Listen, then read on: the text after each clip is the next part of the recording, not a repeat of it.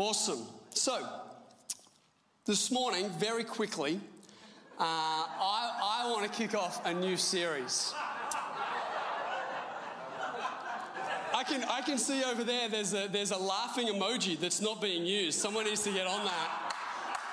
Someone needs to get on that laughing emoji. Hopefully online, you guys are like hitting that emoji button. We all know that could be. Speed's not always my gifting, but here we go. Our new series this morning, we are calling this kind of next few weeks. We're calling it The Gift, right? It's Christmas season. Who's pumped about Christmas? I'm so pumped about Christmas. We've had our Christmas tree up since October. I'm just going to let you know, it's been a long time. Truth be told, we had to film the Victory Christmas at home early enough because Chris is away, and we wanted to have that all prepared for you for the Christmas weekend so you could show family. It's going to be, honestly, I think it's an awesome one, and I believe there's such a great message for you to show anybody at any stage of their walk with Jesus on Christmas. You can show them this, and it's not going to be too confronting, but it is going to be a great open door for conversation. So we had to film that, and I'm like, we're not taking the tree back down. It's not going to happen. So it's been up since October.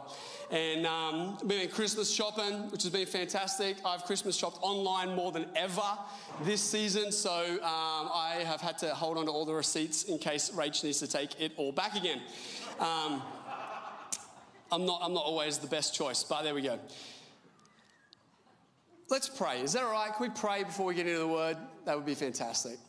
Father, I'm so thankful that you are so faithful. You never ever leave us. You never ever forsake us. You don't abandon us. You don't let us down. You are always with us. And I thank you for your word. I thank you that it is powerful, that it is something that gives us life, but it is also something that corrects us and points us in the right direction.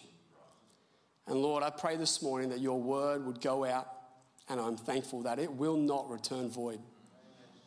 In Jesus' name. Come on, if you're ready, why don't you say amen? Amen. Amen. I don't know about you. If you're a parent, I'm positive you are going to be able to connect with this story that I'm about to tell you. But over the last little while, particularly in lockdown, I have found myself saying to God often, God, I need more patience. Don't know if you can relate. A particular time where this occurs for me is right at the end of the bedtime routine. I don't know if you have bedtime routine in your house, if you're a routine family. If you're not, I think you're crazy because I don't know how to parent without routine. You might do an exceptional job. It might work for you, but I am so into routine. If my kids get out of routine by like an inch, I'm stressing because I don't know how to parent without routine, right? And our bedtime routine is like, it's slick. It is like showers. It is like out of the shower. It is teeth. Sometimes there's teeth in the shower if we're running late. But it is like shower, like clean yourself, clean your teeth, get in your pajamas, books, bed, prayers, music, song, right? Like that's the routine. I got it down pat. And it's fantastic. But I find that no matter how efficiently I complete the routine, without fail, the moment I think we're done is the moment my kids decide we're not done. Like the bedtime routine is more about me winding down from parenting all day as it is much about the kids getting ready to go to sleep. Can anyone agree with that? Right? Like I'm the one looking at the finish line going, if I can just get the pajamas on and the book read, then I get to put my feet up. And so I am hanging on to getting to the finish line. Maybe all of you have a way bigger capacity with me, and that's great. Love you. But I am often in lockdown in particular, I was like, I have got to get these kids, we're going to get these kids to bed, babe. Like that's like our conversation from like 7 until like 7:30. Like we've got to get these kids to bed. Like if these kids don't get to bed, like something's going to happen. You know. And see, you do know.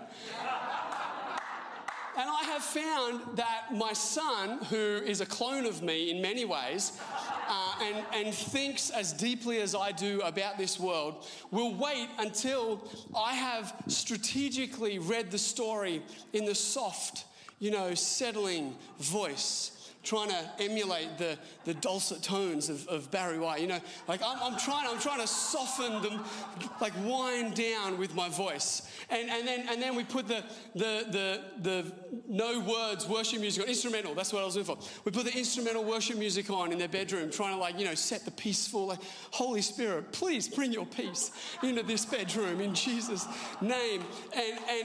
And we're doing prayers, and I'm drawing that thing out, hoping that the longer I pray, the more settled they will get, right? I'm hoping that in some world somewhere my kids will fall asleep as I'm praying for it. Never happens, but you can believe with me for it. Maybe you can write it down on your miracle card next vision season and believe with that for me. That would be great. On that, actually, we're starting to hear some great testimonies of what people have written down on that card. We're starting to see some amazing things happen in people's lives. And another time, when I have more time, I will tell you about it. But if you are seeing some answers to prayer, please let us know. We want to celebrate that. But we're getting to the end of the bedtime, and I'm like, yeah, and because my kids are hyper competitive, we've had to go, right, one of you makes the decision about songs one night and the next one the next night, because otherwise it's chaos. It's like a riot ensues. And so it's like, okay, I'm praying, and we're getting to and I'm like, okay, and Daddy loves you, and in Jesus' name, and I love you both. And I'm about to close the door, right? Like, I have got it to the point where it's so settled, and I'm like, this is gold. They're about to go to sleep, and just as the door closes, it's like, Daddy, from both of them, suddenly sitting up in bed. Dad. I'm like, what? What could possibly be going through your minds for that whole 30 minutes of quietening, strategically outworked, settling, that you now need to ask, fully awake? And Addison will be like, Dad, did eternity stop when Jesus died? I'm like, what? Like, Jesus, I need patience. Right, because now my expected settling down time is extended by 20 minutes of trying to somehow navigate my son's capacity to think about things like that. And Evie's just like, yeah, Dad, whatever Addie asked. What about that? And even on the good nights, right? They get to sleep, and we think they're to sleep. We think they're asleep enough that we've actually put our feet up, which is sometimes worse, right? Who knows, that's worse, because you've started your binge show, then you've begun to get invested in the TV, and then you hear, because kids think they can whisper and kids think they can tiptoe, but they can't. And so you hear them come out of the bedroom, and you're like, what are you doing? Like this is my time. What are you doing? Dad, I got to go to the toilet. And it's like they've been in there half an hour, and you're like, have you been up this whole time? No, which is definitely a lie, because you know they've been up. And Addison comes in and is like, I need to do a poo. And I mean, I can't go into the details, right, because this will go on YouTube, but my son, for some reason, takes an inordinate amount of time. 15 minutes is short. I don't know what he does. The door gets locked. He's locked the door since he was 3, right? He couldn't unlock it, so we had to break in every time. But locks the door. And honestly, we will reinvest in the TV show before he comes out. It's that long.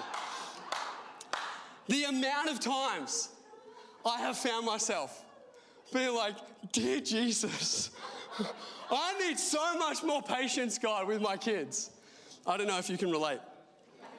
I don't know. I'm like, God, give me patience. Help me, Jesus. And it dawns on me the other day, and I don't know if it's dawned on you, but maybe that's the wrong question. Yeah, right. That tone there, that was grandparent tone. Everyone that agreed with me right there.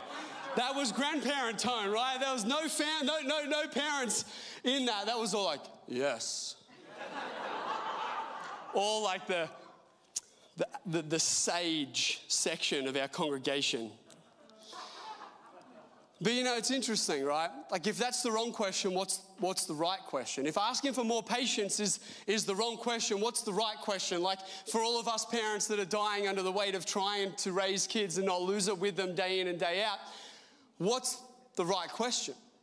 And we get some insight if we go into Scripture. We get some insight into this. There's a couple of scriptures I want to quickly go to, and I think our amazing AV team has them ready to go. I want to start with Galatians 5:22, and I hope as we go through this that the light bulb is going to go on as we start to go. But Galatians 5:22, it says this.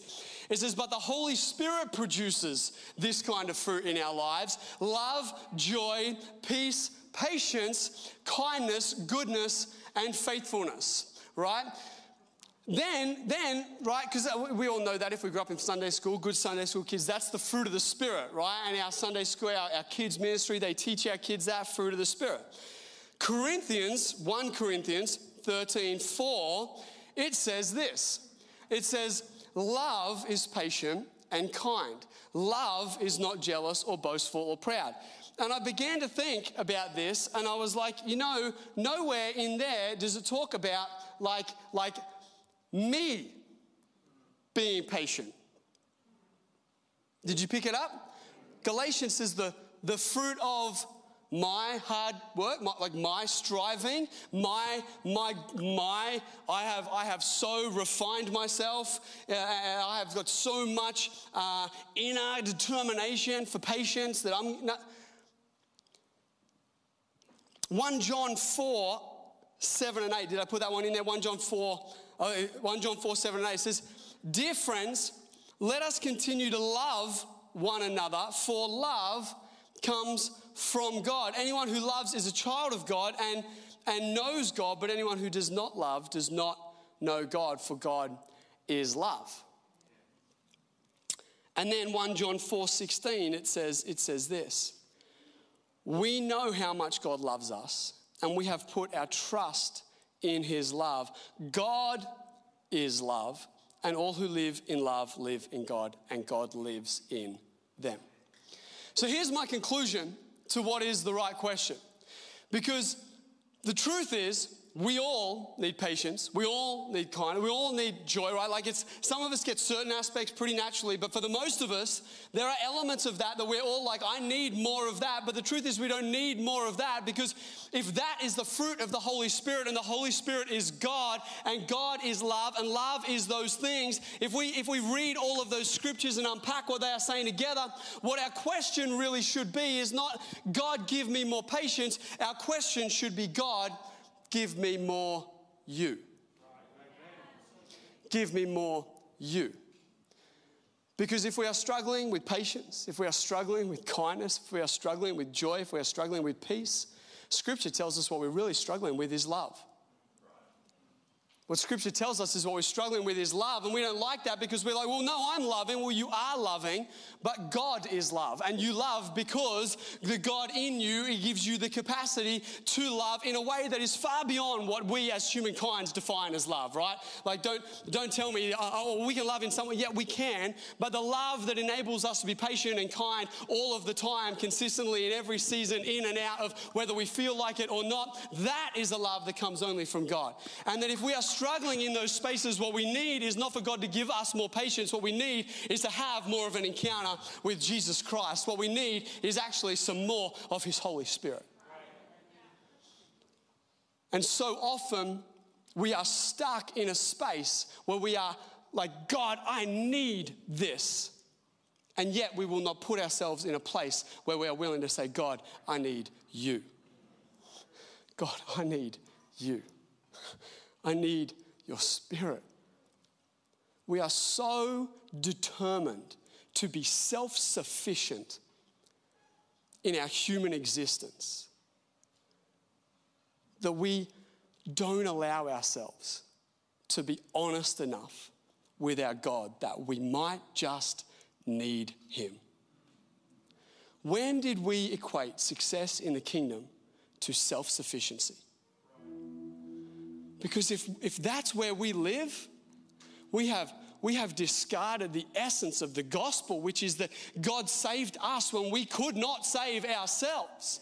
That when we are weak, he is strong. That actually we cannot do the things and the life and the expression of the kingdom of God that he had. We can't do it. And yet we get stuck in a system of thinking in which we believe we can, and actually that if we think that if we can do it on our own, that is both maturity and success. And I'm telling you, both of those things are false perceptions and will move you in a position of striving and straining for what God has given you as a gift. And here we go, I'm going to land the plane, and this is going to be the quickest message I've ever preached.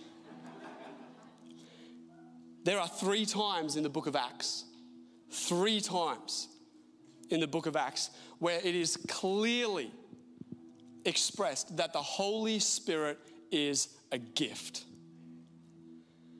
I'm going to pick one. And I haven't given the AV guys this scripture, so you're just going to have to trust me on this. But it's Acts 2:38. Acts 2:38, it says this. It says, Peter replied, each of you must repent of your sins and turn to God and be baptized in the name of Jesus Christ for the forgiveness of your sins. Then you will receive the gift of the Holy Spirit.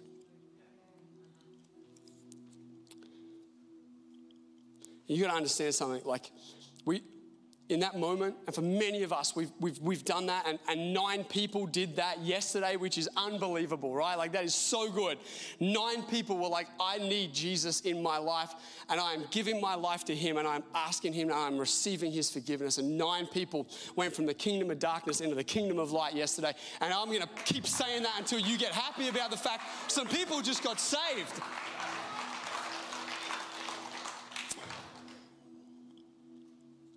But it says in that moment we receive the Holy Spirit. We don't receive a bit of the Spirit. Okay, we got to stop thinking that, well, maybe I need more of the Spirit because I only received a little bit.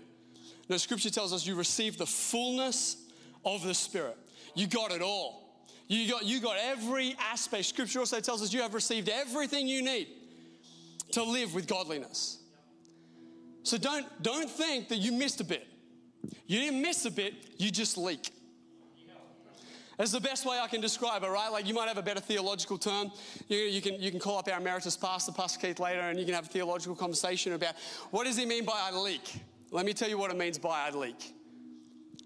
I pray in the morning. My God, fill me with your Spirit. I need to be filled afresh. I come out of that prayer time. I'm the best human being on the planet, right? But I go through the day and my dysfunction, it's like holes in my soul. And we've all got them. Don't pretend. Spirit will give me a word of knowledge. I'll call yours out. We have all got issues in this place, right? And the Spirit of God just leaks out of us. Sometimes it leaks out of us because we do good. It's like, in a minute, we're going to impart. We're going to be praying for people. I tell you, after that, I'm going to be like the Spirit of God. It's like I've been giving it out. I need to go back and get filled again. So I didn't miss bits. I just leak. And some of us, we just get so empty. And what comes out of us when we're empty is like, it's like the remnants of who we used to be. You know, and we find all those thoughts coming back that we're like, oh, I haven't dealt with those thoughts in ages. It's like where your well is empty and all the rubbish that's stirring around at the bottom's coming out. And so we go to that space, we're trying, and I've got to work harder. I've got to work harder at myself.